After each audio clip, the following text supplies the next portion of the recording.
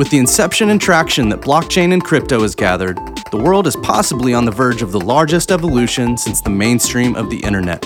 Given the fluidity and dynamic nature of this technology, business leaders, enthusiasts, and veterans all need to band together to navigate the current and upcoming storms. Participants in Web 3.0 want a trusted resource that gives them pertinent information about projects, tokens, technology, and businesses. We are business people talking the business of crypto. We are Y Whales. Good morning, good afternoon, good evening, Y Whales, wherever in the world you are.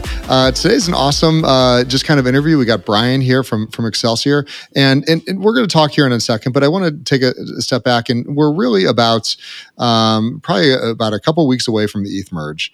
The markets are, every day I wake up, it's down, then it's up, and then it's back and forth, and there's a lot of FUD and kind of things going on right now.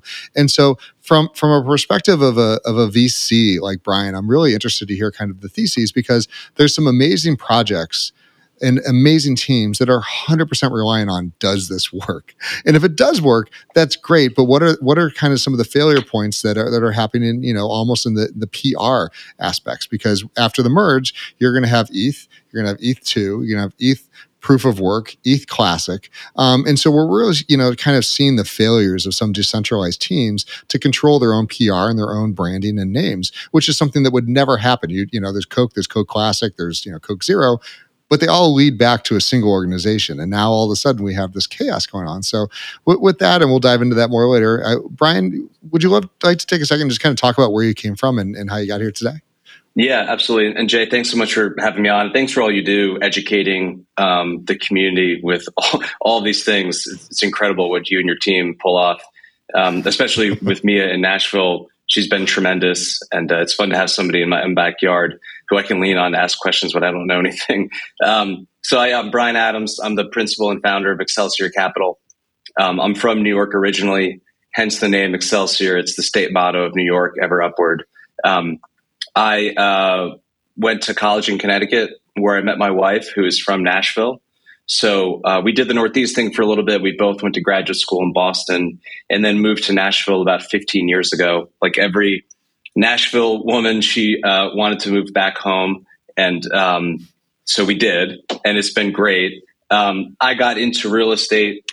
I'm a recovering attorney, but my wife's family has a family office based here in Tennessee, which has invested in private equity, venture capital, and commercial real estate for the last 25, 30 years. So when I joined the family board as an ex officio member, I started getting exposure to all these private investments we were making and learned from my father-in-law and our CIO and some of the sponsors and GPs that we had relationships with about this whole other world. I became enamored with real estate as an investment, as an asset class, and began my entrepreneurial journey about 11 years ago in the real estate business.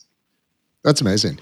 And coming from, it's a very, kind of diverse background in a variety of ways, because as a recovering lawyer, you see things differently. For the rest of us, like, it's a pain in the, to read all these disclosures and terms and conditions and the thing. But in your mind, you're hardwired to look at these. And so I'm always really curious, especially in an asset class like Web3, cryptocurrency, blockchain, everything else. The rules haven't been set. The case law is not in any way, shape, or form there. How have you, kind of taken an approach of entering this asset class with that mentality? Like, is it frustrating for you, and do you kind of see some pitfalls of others that may not? It's really frustrating, and I'm sure we'll get into this later. But the biggest challenge for me, and again, I'm a novice in this space, but the lack of regulatory leadership, right? I mean, Washington, or even on a state level, nobody seems to be taking control of the narrative and even not trying to educate themselves about what's happening in this space. And as somebody who comes from real estate, which is the oldest asset class in the world, which America and our entire credit system is based on the fact that we can own real assets in fee simple, right, outright. It's the basis for our economy in many ways. It's terribly frustrating and frankly scary to go into an asset class in an industry which there's no written rules. It is truly the Wild West. And it's very hard for someone like me to get comfortable investing or just even understanding what the future will hold, because it's so 180 degrees opposite from what real estate is. I think one of the points that, again, just to hit on is I always like to compare Web 1 to Web 3, because Web 2 is it's just its own little thing. It's an evolution of Web 1. Web 3 is going to dynamically change everything, because the ability to have true ownership online that's verifiable and there's consensus that this is real and exists is going to touch every single thing that from not just currency, but assets, your identity, you name it. But going way back to Web 1, which I'm not gonna date you here, but you were around and you saw it. The United States and most of the agencies with open arms welcomed and gave sweeping just passes on so many things. Like for over a decade, there was no sales tax online. You could ship anything you wanted, and they purposely were saying, no, if it's online, it's not there. Now today they've caught up and have made it happen. But would that asset class have ever existed? Would we have ever gotten an Amazon? Would we have ever gotten a lot of the e-commerce that we have today if they'd started off by saying, not only are we going to tax you, we're going to tax you more aggressively than anyone there in town. I mean, it would have killed, any innovation right off the bat. And if you continue on with this real estate Web3 kind of crypto analogy a step further, I think based on what I read and consume, it's kind of us versus them mentality of these entrepreneurs within this space. Some welcome regulation, but many don't, because they think it will inhibit entrepreneurship and innovation. But if you look at commercial real estate, which has been around in America for 250, 300 years, it's well-settled doctrine. It's regulated. A lot of people participate in it. But if you look on LinkedIn, there's a real estate entrepreneur being born every 10 minutes. It's not like you can have, it's not binary where one or the other has to occur. They can coexist if enough people kind of understand it. And I think that's just the basic challenge is these folks who, theoretically are going to be regulated, they have no true understanding of the asset class.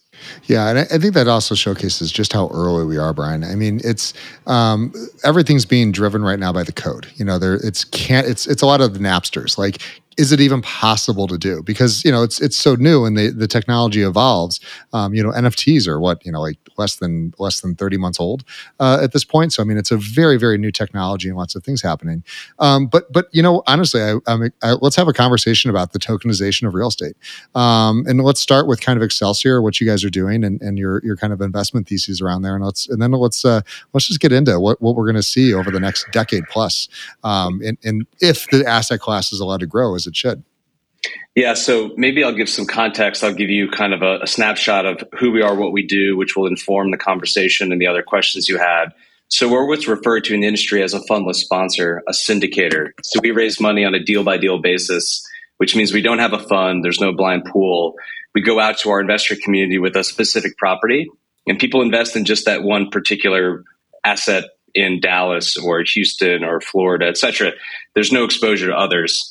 And our community of investors are high net worth individuals and families. So they're private accredited investors. So no institutional people. And we have been doing this for a long time. And it's interesting, your other questions about, how blockchain is disintermediating the industry, the potentially creating kind of a secondary marketplace for liquidity in commercial real estate, which is the barrier for a lot of people investing. If you just think about commercial real estate in the US alone, not the world, in the US alone, on a valuation basis, if you were able to create a liquid marketplace for commercial real estate, it would be the biggest market in the world, not even close, right? So if you can figure out a way to unlock that value and give more people more opportunity to invest in it, somebody's going to figure this out, and it's going to be a complete game changer for the industry. The challenge is that the technology, right, smart contracts, blockchain, is there. Like I've talked to a lot of VC people, a lot of entrepreneurs who are trying to crack this code, and it's doable. And when they come and pitch me, the challenge is the way that things are structured right now, especially from a debt perspective, it's just not workable, right? So I'm not allowed to trade out more than 10% of any position in a property per year, according to Delaware statutory law. Like, yep. I can't do more than 10%. that's forgetting what my lender would require, right? So I've got my equity investors, call it 60% of the deal. And then I've got 40% of debt, which is with a lender, call it some big bank in New York, right? We're not going to get into kind of the vagaries and the weeds, but that 40% piece, somebody's got a loan on my property. Yep. If I were to say, hey, Mr. Smith wants to trade his interest to Mrs. Smith and they want to swap it out, I've got to go to my lender and I've got to ask them for consent. Even if I pre-negotiate the transfer rights, which we do, you still have to go to them and get consent. And then the lender, because they're highly regulated, has to say, okay, well, I need to know my customer. I need to make sure that it's not money laundering. I need to make sure that they're not a bad actor. Like all of these cascading things have to happen. And it just creates a lot of challenges in terms of time and money. And it's frankly just not workable today, given the restrictions that occur from a debt perspective. Yeah, and there's a good example that I talk about quite often. And we watched Olympus Dow, and they did a lot of great things right, and we saw them go from zero to $3.3 billion in 7 months, and then they came right back down at about the same pace. And one of the challenges that you have is in this decentralized, and a DAO refers to decentralized autonomous organization, not anonymous. A lot of people think that A stands for anonymous, and that's not the case at all. But the issue that you have is that if I come to you right now and say, hey, I'm a DAO, I've got $100 million I'd like to deploy into real estate space, you'd be like, that's fabulous. Here's a whole bunch of forms I need you to fill out. I'm going to need to verify, and I'm going to go, no, I'm a DAO. You don't get it. Here's all these tokens. I got 10,000, investors around the world, and you're going to say, thank you so much for your time. You're not willing to go to jail for this, and you just kind of have to walk. So a lot of the issues that weren't discussed about Olympus DAO and a lot of these other DAOs is they can't legally or ethically deploy the capital because they don't know where it came from, and people self-certifying online or doxing, which I think is a silly term, to a Twitter account or something, does not count. You have to have full KYC or AML, and there's a few other three-letter acronyms. OFAC, I mean, and that we'll talk about Tornado Cash here in a second. So, what is in your mind if you could fix this, because you do understand the problem? What's kind of the easy regulatory route that the government could easily take to be able to say, look, people want to tokenize real estate. They want to tokenize the ownership of it. I'm asking you this on the fly, but what's some of the thoughts around that? Yeah. So, I would go to Delaware, which is where most folks create LLCs or they create, limited partnerships. Very, very well established code of law and common law in Delaware. And I would just dupe out the LLC laws and the limited partnership laws and replace them with DAO. Like, it's fairly straightforward. The analogies are the same. And this is where I get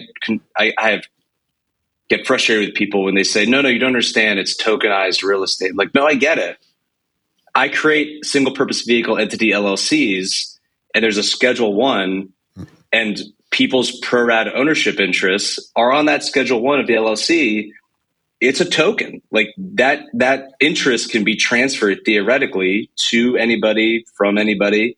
And you have to go through all these hoops that we just talked about. So I think starting with just understanding that you can just swap out some of the nomenclature, because the vehicles can function the same way. And just being able to have pre-negotiated safe harbor provisions for sponsors and GPs like myself, so that if someone were to say, as long as I do these 3, 5, 10, 20, 30 things, there's not going to be liability to you as a sponsor of the GP. And these DAO members are going to be good actors and they're going to certify or whatever the process is. That opens up a whole new world. But right now, it's just not workable. And nobody's even having that conversation at SEC, FINRA, et cetera. Yeah, and now with the new OFAC rules coming in, and the fact that a wallet that just touches Tornado Cash, and nobody even has to actually do it. You can just have your wallet dusted, meaning a third party drops a couple $100 worth of tainted cryptocurrency that came through an OFAC now banned protocol, means that everything that you touch, your entire wallet as well as you, are now on the OFAC blacklist. And I think that's absolutely terrifying for the entire industry. But it has a lot of repercussions of just showcasing how immature the regulatory bodies are about their understandings of how the space works. And again, had we gone back to Web 1 versus Web 3, if you went back to Web 1 and say anyone that launches a website, anything that's posted, could you imagine if Facebook was liable for every single thing that was posted, if Twitter was liable for everything that was posted, they gave them laws and rules and regulations of the DMCA and others to say, look, we want to give you publishing laws that make sense. We want to say that you are a little different. So here's how we can fit you in and allow you to grow. And we're just not seeing that in this asset class because, as you said, there's certain counties and states. Wyoming now has a DAO provision. Tennessee has one. Yeah, I can't find a single lawyer that encourages us to actually use it. No. Yeah, and that's the problem. Is it's like, that's great that you made some headlines and created an article. We just haven't seen anyone come forward and say, here's how this is really going to work in the real world. And that's where I think it's also misunderstanding on the crypto Web3 DeFi world, because when they come to me with these solution sets, they don't understand that in today, working with a traditional lender, be it CMBS, Lifeco, bank, credit union, any investor in one of my deals that's over 10% of the equity, anything, I have to drill down to a warm body. So even if it's a limited partnership held by trust that is an LLC investing, like, they don't care. They're going to want to see driver's license, social security number, address of a warm body of all the ownership interest in that entity that equals more than 10% of my capital stack. So if that's what the traditional lender world is saying, you can imagine the regulatory oversight that would occur with cryptocurrencies participating through a DAO. So I think you've got to look through it through the lens of the current real estate landscape and just realize how far apart those two worlds are. And interestingly, that space, since I've been in the business, the KYC, AML, OFAC has gotten more strict. Yeah. And so again, if you take a snapshot of Congress, the bunch of 65-year-old white guys, like, they just don't understand this at all, right? And they're the ones directing SEC, FINRA, and these other regulatory oversight bodies. It's just a huge educational disconnect. Yeah, and those senators and congressmen and everything else, sometimes not even their fault. There's lobbyists that, if you're the lobbyist for a traditional bank, you're not in any way, shape, or form going to help them understand this. You're not in any way, shape, or form going to help them write legislation. And lobbyists do write legislation for senators. They get they just swap out the letterhead and they go, there you go, let's push this into a law. And so we just don't have that maturity in our industry yet to help education. The one thing I would say that is encouraging, and obviously this crypto meltdown and valuation is not helpful. And once the wirehouses and the big banks understand that they can make money on this, they're the ones with the leverage in Washington, right? So once Goldman and JP Morgan and the big publicly traded private equity shops, Blackstone, Brookfield, KKR, et cetera, Carlyle, once they understand that this opens up a huge new universe of transaction fees, like, they're going to be able to push this through. And so I think that's starting to happen. But I mean, we run $600 million of real estate. Nobody cares. Like, you need the big 10, 25 big Wall Street banks to get involved. And they're starting to understand crypto and DeFi, I think. And so I think that'll bleed over to more of the traditional private equity real estate services they provide. So I'm hopeful that things will change. Yeah, and I think this is where we really need to kind of separate out cryptocurrencies from blockchain technologies. Cryptocurrency does not apply here. We're going to push that off aside. Like, no one should be selling a building for a volatile asset like cryptocurrencies. Like, I watched when people were like, "Oh, I'm selling my house for Bitcoin" during the last bull run, and literally, like, I'm sure by the time they got to the closing and had all these contracts that are agreed that, hey, for 2 Bitcoins I'll sell you the house, and suddenly the Bitcoin has lost 80% of its value. Like, that's not. like I'm in commercial and residential real estate. The building that we're in, I own. So I'm very familiar with the process and what it takes. Cryptocurrencies, let's set those aside. The technology behind blockchain can and should, be utilized for things like title, for things like ownership records and maintenance records and everything around this building. Because I guarantee you, Brian, you got $600 million worth of real estate. You've probably turned that over X number of times over the last decade. You have Dropbox folders and files and random things around your office that the new owners of the building, the potential buyers of those buildings, would simplify the process an immense amount. But there's no reason for you to disclose these things, and there's no one's going to come hunt you down and say, "Hey, you owned a building 5 years ago. Do you mind giving me all your records?" It doesn't work like that. Yeah, and I think the first things that you see change are exactly the ones you referenced, right? When people say, "What are signposts to look out for?" If I could short an industry, I would short title insurance, and I would short escrow agents, because with smart contracts and blockchain technology, to your point, they're going to become obsolete. And frankly, they're terribly inefficient as it is today. And it's actually, frankly, scary sometimes, some of the things that I see on the transactions that we move forward with. But those are some of the first dominoes that are going to fall. And then hopefully it will give people more comfort and familiarity with, what some of the solutions could be beyond that. But I think those are going to be the first few things that you see happen. Yeah, no, and the core concept around being able to tokenize, again, and tokenizing an asset is not a cryptocurrency per se. You're just essentially taking the ownership and the records, and it makes a lot of sense. I mean, you still need a management company, you still need all the normal things that are happening. So you don't get to just say, "Hey, we tokenized it, and now the building just exists and it's going to operate." You still need a centralized leadership structure. But the core concept of if we could remove a lot of the regulation, imagine, as you're saying, the liquidity that instead of me having to sell the entire building, I can take tens of thousands of investors that go, you know what, I can put some money in here and I see a good return, instead of going to the REITs, instead of going to some of the other vehicles that exist today, which are kind of heavy. Yeah, I mean, fractionalized ownership of assets is nothing new, right? I mean, the stock market was created in the 17th century by the Dutch. It was a good idea. It's been adopted everywhere else. I mean, there's no reason that we can't do this. And to your point, I think sponsors and general partners get worried about this type of change and what we're talking about. But they're still going to need somebody to manage the asset. They still need somebody to find the opportunities, negotiate the deals. It's just the nature of the ownership interest and structures will change. But the business, I don't think fundamentally will change.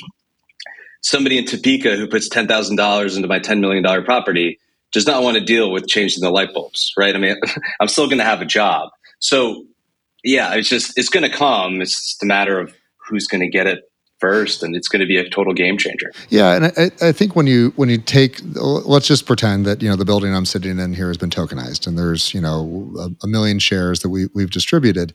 Where it's going to start becoming very interesting is adding in things like DeFi, being able to take loans against your equity in a building, and generally when you have a building that's fully occupied with AAA tenants and a AAA space and everything else, those are fabulous. But and mailbox money is like, it's everyone's dream. But sometimes you need a liquidity event. Sometimes you're going, "Hey, I have an opportunity. I have an issue. I need to exit this investment." And there's, if you've got a fully leased up, A plus building, there is a line of people, if you're at the right cap rate, that will just throw money at you to get it done. But you're talking, it could be 3 to 6 months to be able to exit that building. Like, what's the fastest you could possibly turn a building, Brian? I mean, if it's got CMBS or Lifeco or some kind of complex lender associated with it, probably 12 months. Yeah.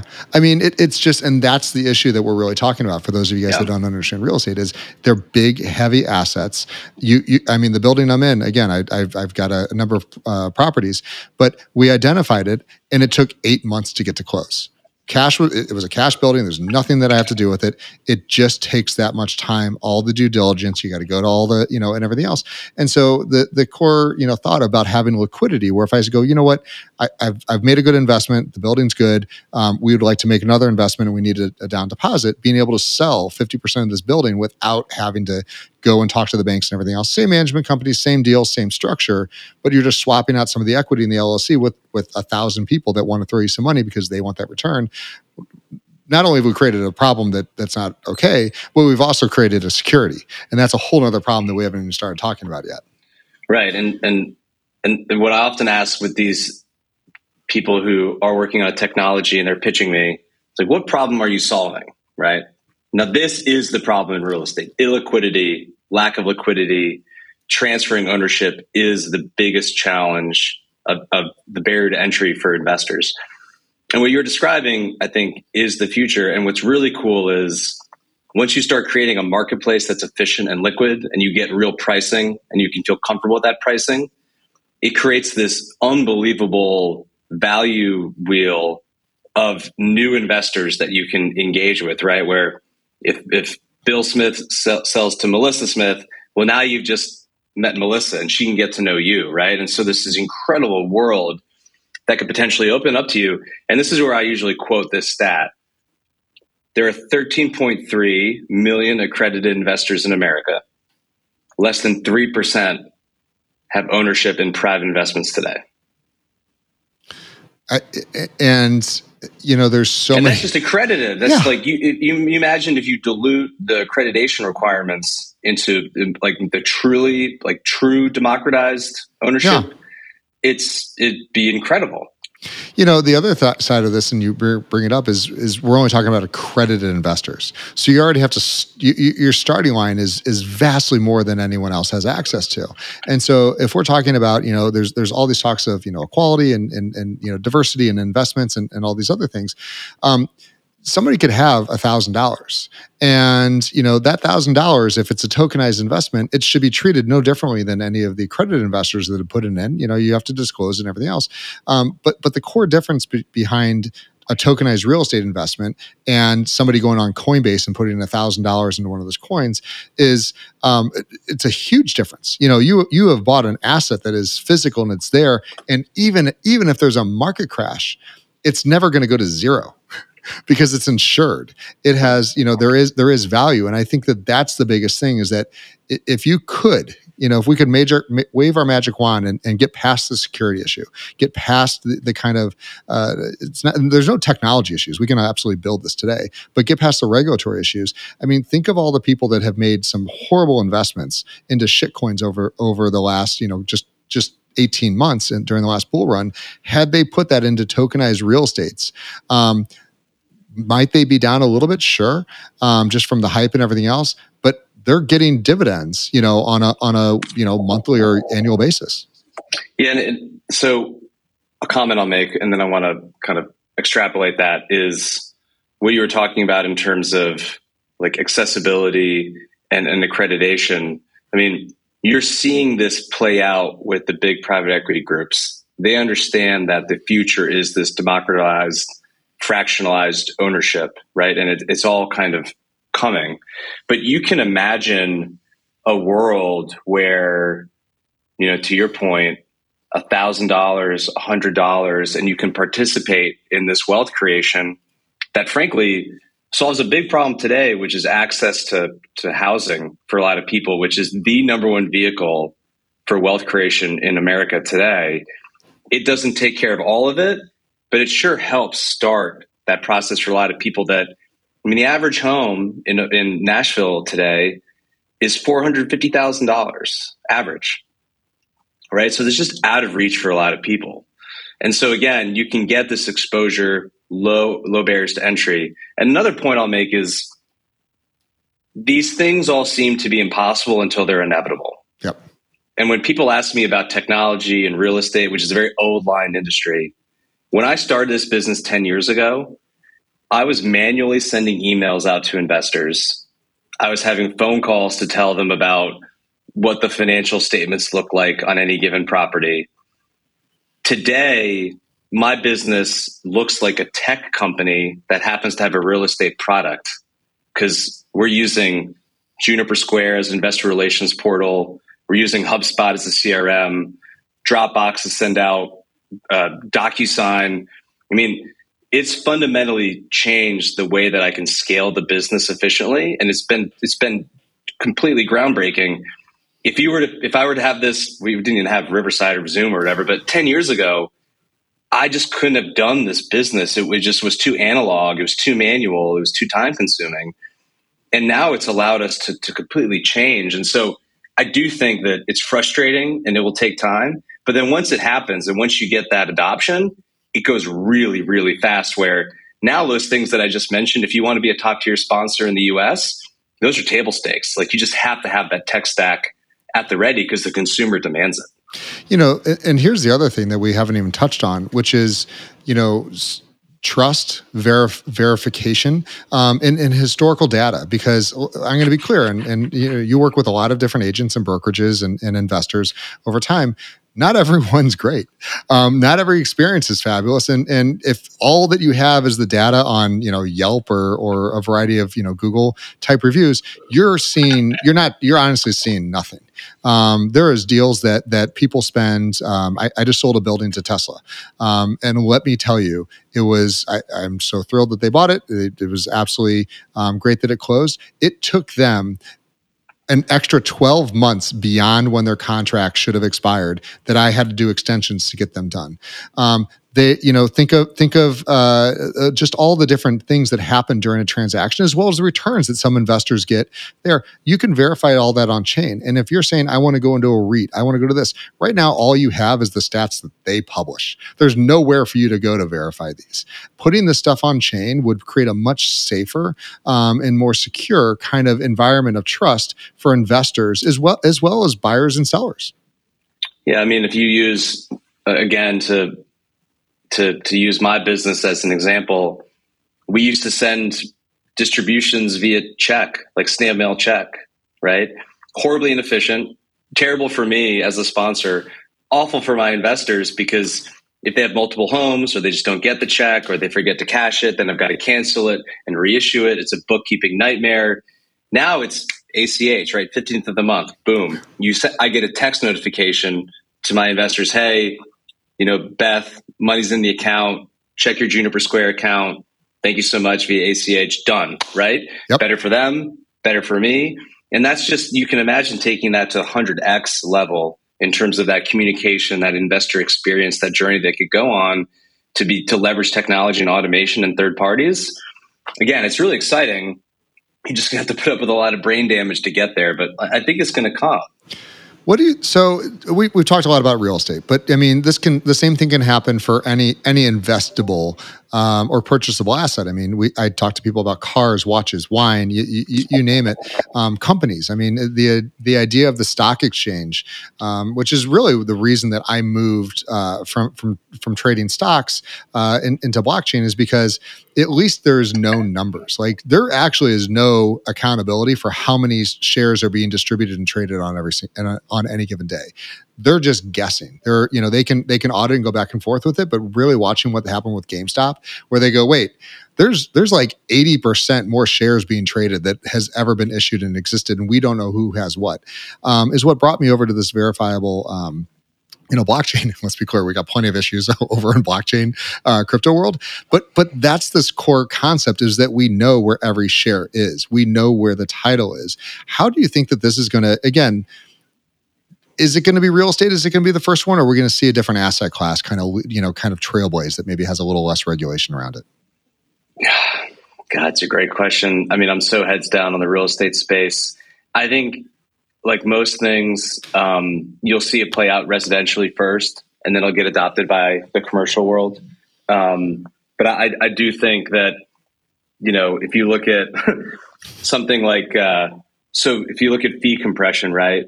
Mm-hmm. If you look at the concept of Zillow and some of the other groups trying to disintermediate the realtor world, taking 3%, repping the buyer, taking 3%, repping the seller, creating a marketplace, frictionless transactions, costs go down, better for the consumer. All this is a trend that's not stopping anytime soon, right? I mean, technology, a bunch of really smart people in Silicon Valley wake up every morning and they try to think, okay, how can I make things cheaper, easier, and faster? Right. And real estate's pushing back on it because it's old school, but it's all coming. And ultimately, it's going to be better for the investor. Yeah, transparency is I mean, it's one of the biggest things. And, when you have something that's verifiable on chain, such as what is Excelsior's, returns, and somebody could extrapolate that data because they could see, obviously you're not going to disclose who your investors are and everything else, but being able to verify and validate the ownership of these projects and these titles and see kind of how, you would have your own smart contracts running for each SPV that you did, and understanding the money's flowing in, money's flowing out. Here's how everything's paid. How do you see, do you have to rebuild your business to be able to manage in that? Like, are you going to have to say, like, we have a blockchain division to manage the smart contracts, we have to have, all this different tech? Or do you think that you could live in a trusted world where you have third party people making a smart contracts that are managing for you hundreds of millions of dollars? That's just what your portfolio is. That doesn't account for all the money flowing back and forth through. I mean, do you see a technology issue of needing to have you've got like the title companies would have to change? I think there'll be a small number of trusted third-party service providers that can solve this problem, right? Just like Juniper Square, which is a best-in-breed investor relations platform, a white label product where 24/7, 365 investor relations portal, where it just says Excelsior Capital, but we're just the front-facing, and anybody, anywhere, at any time on their phone or computer can access their financials, historical documents, K1s, like that is going to take place for all these other problems within the ecosystem, because it's not reasonable, nor is it achievable for me to be in the cybersecurity, software engineering, coding business, right? That's just not who we are. It's not what we do. We can't afford to do it, nor do we want to do it. So I think you're going to start seeing solutions come to market that everyone feels comfortable with. Because ultimately, to your point, real estate, especially now in today's world, where I don't always meet my investors in person, there has to be that level of trust. And I think as long as the ecosystem continues to grow and the sponsors are vetting these solutions and we feel good about the technology, I think it can be outsourced to third parties. And I think that's really important to know that, again, the technology is still changing so bad. And so you're very familiar with the various chains and protocols and, NFTs and everything else. And I keep seeing, people going, oh, we've turned this title into an NFT. We've turned, this payment structure into a smart contract or whatever the case is. And, look, we've got, $10 million under assets. I don't believe any of this can happen unless you have true unification of some of the big players in the game. Like, you have to entirely just eliminate the MLS and everything around it for blockchain to be meaningful. Otherwise, could you imagine if somebody came to you and goes, "Oh yeah, don't worry about the title. It's on, I wrote that over on Cardano." You'd be like, "What? What do you mean? How do I even deal with this?" Well, and that, to use the analogy of today's world, right? There are 3 or 4 big title insurance companies. You've got Republic, you've got Chicago, you've got National, and they're all recognized by the lenders, right? So when the lender goes through their checklist, okay, who do you want to use for title? And you say, yeah, we're going to use Chicago. Okay, that works. Oh, what about insurance? Oh, we're going to use this. We're going to use Chubb or, Aon. Okay, that works. So to go back to the beginning of our conversation, it's going to start with the lender side, right? Commercial real estate, the reason it's a beautiful thing is because it acts as collateral and it can be leveraged. Now you need the banks to get comfortable with all of these third-party providers. And that's where I wish some of these title insurance companies or insurance providers would be more tech-oriented and tech-focused, because they could be market leaders. They could be market makers if they were to adopt them early.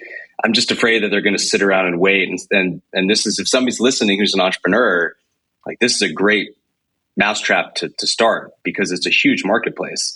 You just have to get there with the lender community. And once they sign off, I think that this mass adoption will occur.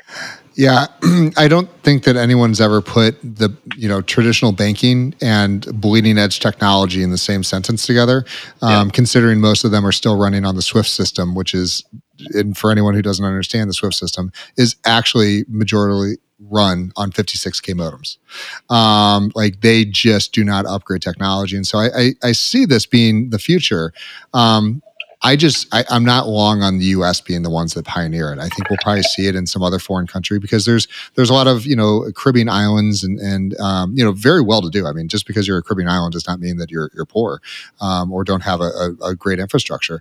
And I see a lot of them that don't have anything like the MLS or don't have anything like verifiable title, saying this is a solution we can adopt, and then it will grow outside. And I think that's really the failure of the United States, is to not come and say, this is the future. This fixes a problem. The SWIFT system is massively broken, and it's designed, call my small rant, it's designed to collect taxes. The reason why there's so many checkpoints is they want to make sure they know who's on point A, who's on point B, and if there's any taxes that need to be collected for payroll or for anything else, that there's easy stopgaps to grab that as it goes through the system. There's clearly a bifurcation in this space, and I can completely agree with you. If you look at, what's happening with kind of Binance, for example, going off grid, off US, like what's happening in Southeast Asia, massive amounts of entrepreneurship and innovation. And then what's happening with like Gemini, which is trying to play by the rules, play nice with Wall Street and DC. And you look at their growth trajectories, most of the innovation is going to be occurring offshore. And then once the U.S. realizes they're losing tax revenue and fees, it'll be adopted domestically. But it's going to be this huge bifurcation between domestic and international. I completely agree. So one thing I talk about quite often that I think would instantly dynamically change the cryptocurrency market in the United States, and I think that it's not a far stretch, because you're very familiar with the 1031 exchange. And without the 1031 exchange, I don't believe the real estate market would be at the valuation it is today. It incentivizes people to continue to invest. It incentivizes people to buy more buildings or continue to invest in an asset class. And I think that when you're looking at every time you sell a cryptocurrency, it's a taxable event. Even if you bought Bitcoin and moved it to Ethereum, or you moved technically, if you move from Ethereum to wrapped Ethereum, it's a taxable event. And I just feel like there's a much better way to do this. Yeah, I mean, you teed me up really well on this. So when I pitch real estate, most of the Wall Street or stock guys will say, "Don't fight the Fed," right? And we're going to find out tomorrow when Powell and all these guys talk in Jackson Hole. But don't fight the Fed. When I talk to taxable investors, like U.S. domestic taxable high net worth individuals and families, I say, "Don't fight the IRS." And if you look at the tax code, and again, I got a C in basic federal income tax, but bear with me here. If you look at the tax code, it's a set of incentives and disincentives to encourage or discourage certain behavior. And when you look at it holistically, it is very much trying to get you to get married, have children, own your own home, and buy commercial real estate. Because it is the most tax efficient thing in the world that you could possibly invest in the US. It's when you look at the cost segregation analysis, bonus depreciation, ability to 1031 the assets and defer taxes indefinitely, it's incredible if you want to talk about a multi-generational wealth creation vehicle. Nothing comes close. Yeah, and that's the thing that there's nothing today that exists. It REITs, I don't care, and there's a lot of people that run incredibly good, REITs and a variety. You could rattle off a dozen other investment vehicles like this. But it doesn't do anything for the person that's got $1,000 to invest. It doesn't do anything for this entire generation of people that's coming up, that they're being forced into, I hate to say it, gambling in the stock market, gambling on cryptocurrencies, when there's actually solid investments that they could make easily from their phone. I mean, a Robinhood-like experience to say, I just want to put some money in things that have a 9 cap rate. It doesn't have to be crazy. I want to put money into Walgreens investment properties, which is a standard thing that accredited investors can do. I can right now go buy into Walgreens REITs. It's a very safe, very boring investment. And when I'm done, I don't have to pay taxes on it because I can 1031 it into a CVS REIT if I so choose. I mean, we work with investors with some families who have 1031 an asset. We did one recently. I think they bought it 75 years ago. 0 basis, We're talking $10 million, $20 million, $30 million of zero basis real estate. And they just kept exchanging it over and over and over again. And it's incredible what that duration and compound return will achieve for you. And I agree with you. And to go back to my business, my minimums used to be $250,000. My minimum now is $50,000 because bookkeeping and accounting, distributions, technologies allowed me to have that lower barrier to entry because it's not as painful as it used to be. But you can imagine if you take the technology to the next step and you incorporate DeFi and blockchain, there's no reason to have a minimum period, right? It's just an accounting exercise that can be done very easily on the chain. So again, we've come a long way, but to your point, there's a long way to go. Yeah, no, absolutely. And so, what are your other thoughts? I mean, I've teed you up as much as I possibly could during this thing, but there's a lot of things that you're seeing. What are some of the areas that an active investor should be thinking about or hoping for to see this merge of blockchain and physical real world assets? Yeah, so this kind of brings me back to, and this is very in the moment, right? We're recording this in August of 2022. There's war in Europe. There's a lot of political tension domestically. If you look at the world in terms of Europe, Asia, what's happening in China, some of the political dislocations in South America, if you take a step back and think, okay, well, how did some of these families endure in Europe for 250, 350, 500 years? There's an adage there that they split their assets into a third, a third, a third. So a third real estate, a third art, and a third gold.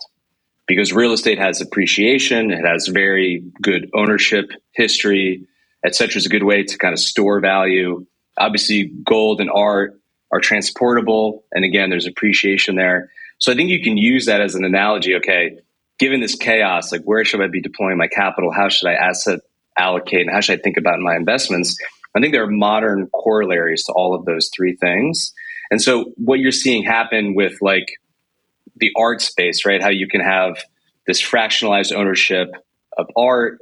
Obviously, I don't believe that cryptocurrencies are a digital gold, but there are digital assets that do behave like gold in many ways, right? And I don't think it's a crazy analogy to draw. I just don't think it's as tight as people want it to be.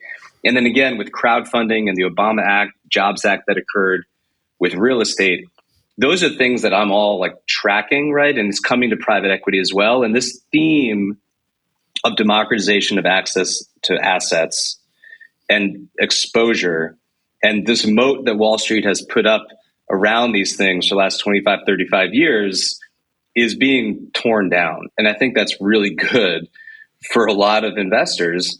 And so those are things that I'm tracking. Those are the big thematic changes that I'm seeing. And I think it's all for the good. It's just going to be a little messy before we kind of all get comfortable with it. Have you seen any cool projects of which that you're like, if this worked, this would be amazing? Or what are your thoughts on kind of what you've seen in the last kind of 60, 90 days? Yeah, I'd go back to repeat our previous conversation. There are some really cool prop tech solutions out there that are trying to solve for this liquidity challenge and create a true secondary marketplace of investors. And if you think about it, in my world, there's qualified purchasers, there's accredited investors, and there are unaccredited investors. You're starting to see solution sets for qualified purchasers, right? Institutional investors that can go and trade their stake in either a GP or an LP structure or a given deal because it's a smaller universe. But once people get comfortable there and there's a true marketplace, we'll be able to dupe that out for accredited investors and then unaccredited investors. And so there are a couple firms doing some very cool things there. Again, the hurdles are going to be on the debt side. So, unfortunately, I don't have anything that like immediately pops to mind, but these big thematic changes, they're happening more and more, and you're seeing more and more people try to tackle the problem. And I just love tech solutions that actually do solve a true problem. And this is the biggest problem in real estate for sure. Do you think DeFi is going to solve the problem? Do you think at some point we're going to get to the point where the lenders they're never going to come over, they're not going to agree with this, that there will just be DeFi pools and the tokenization that just goes, yeah, there's $1 trillion now available for real world asset lending. 100%. Yes, I do think it will happen. And again, I read some stat that once a country adopts 5% electric vehicle ownership, it flips over and it's just considered like mass adoption and occurs really quickly. I think it's going to be horrible for 5 or 10 years. But then once we kind of go over the cliff and get over that, it's going to spread like wildfire. And I do truly believe it, because if you think about the transaction costs and the friction costs and the fees involved, and if you can speed up those transactions, be it on the acquisition side, be it on the fundraising side, holistically, what you're seeing happen is these tech solutions, these third-party providers, they're starting to see this bigger ecosystem picture of, gosh, if I can help the sponsor raise capital, then I can help them find deals. If I can help them find deals, I can help them source debt. If I can help them source debt, I can help them source equity. And you've got everything, like the whole 360 picture. And that's very exciting, right? Because it just means more transactions, more accessibility, and like it's all coming. I just don't know who's going to get there first.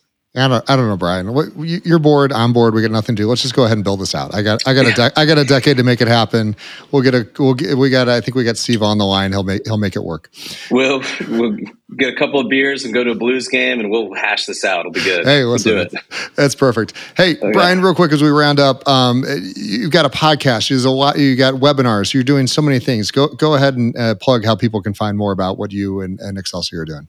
Yeah, I appreciate that. I'm super active on LinkedIn, so just look up Brian C. Adams, Excelsior Capital, connect with me, shoot me a note. I'd love to spend some time getting to know you. And then you can go to the website, excelsiorgp.com. And to your point, we have a lot of resources there. So we have a podcast, we do webinars, we create blogs, we do white papers, we do a lot of collaborative content to help educate people, especially within the kind of peer-to-peer affinity networking for other investors. So please reach out and let us know how we can help. No, again, happy to promote anyone that's really helping us move things forward and wanting to understand the technology, and really excited to kind of keep in touch and have you in the community as we trailblaze over the next few decades and see where this is. I mean, there was a time when people said, "Oh my God, why would you ever put your credit card into a website?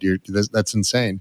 And now it's standard commonplace. And at some point, people are going to be like, "Oh my God, you have to go to the courthouse to get title? Like, why would you do that? It's not on chain already." And it's just going to be this conversion event that's going to happen, and I'm excited to see it, and really excited to kind of keep talking about where this is going and how long it's going to take. So thank you for coming by. Thanks for having me. Why Whales? We'll catch you later, man. This is Excelsior Capital, Brian, and really engaging conversation. So thank you, sir. Why Whales was founded in 2021 by Jay Steinbach, a passionate entrepreneur and business owner, with the purpose of bringing YPO and YNG members together in the cryptoverse. Why Whales is a collaborative and confidential community centered around cryptocurrencies and blockchain technology, an exclusive crypto hub of more than 600 members. To be notified when we release new content, please subscribe to our show in your preferred listening app. For more information, visit www.ywhales.com. Why Whales is not affiliated with YPO, but at this time only allow for YPO, YPO Gold, and YNG members due to privacy and confidentiality. Support and production for today's episode was done by Truthwork Media. Nothing in the podcast constitutes professional and/or financial advice, nor does any information on the podcast constitute a comprehensive or complete statement of the matters discussed or the law relating thereto.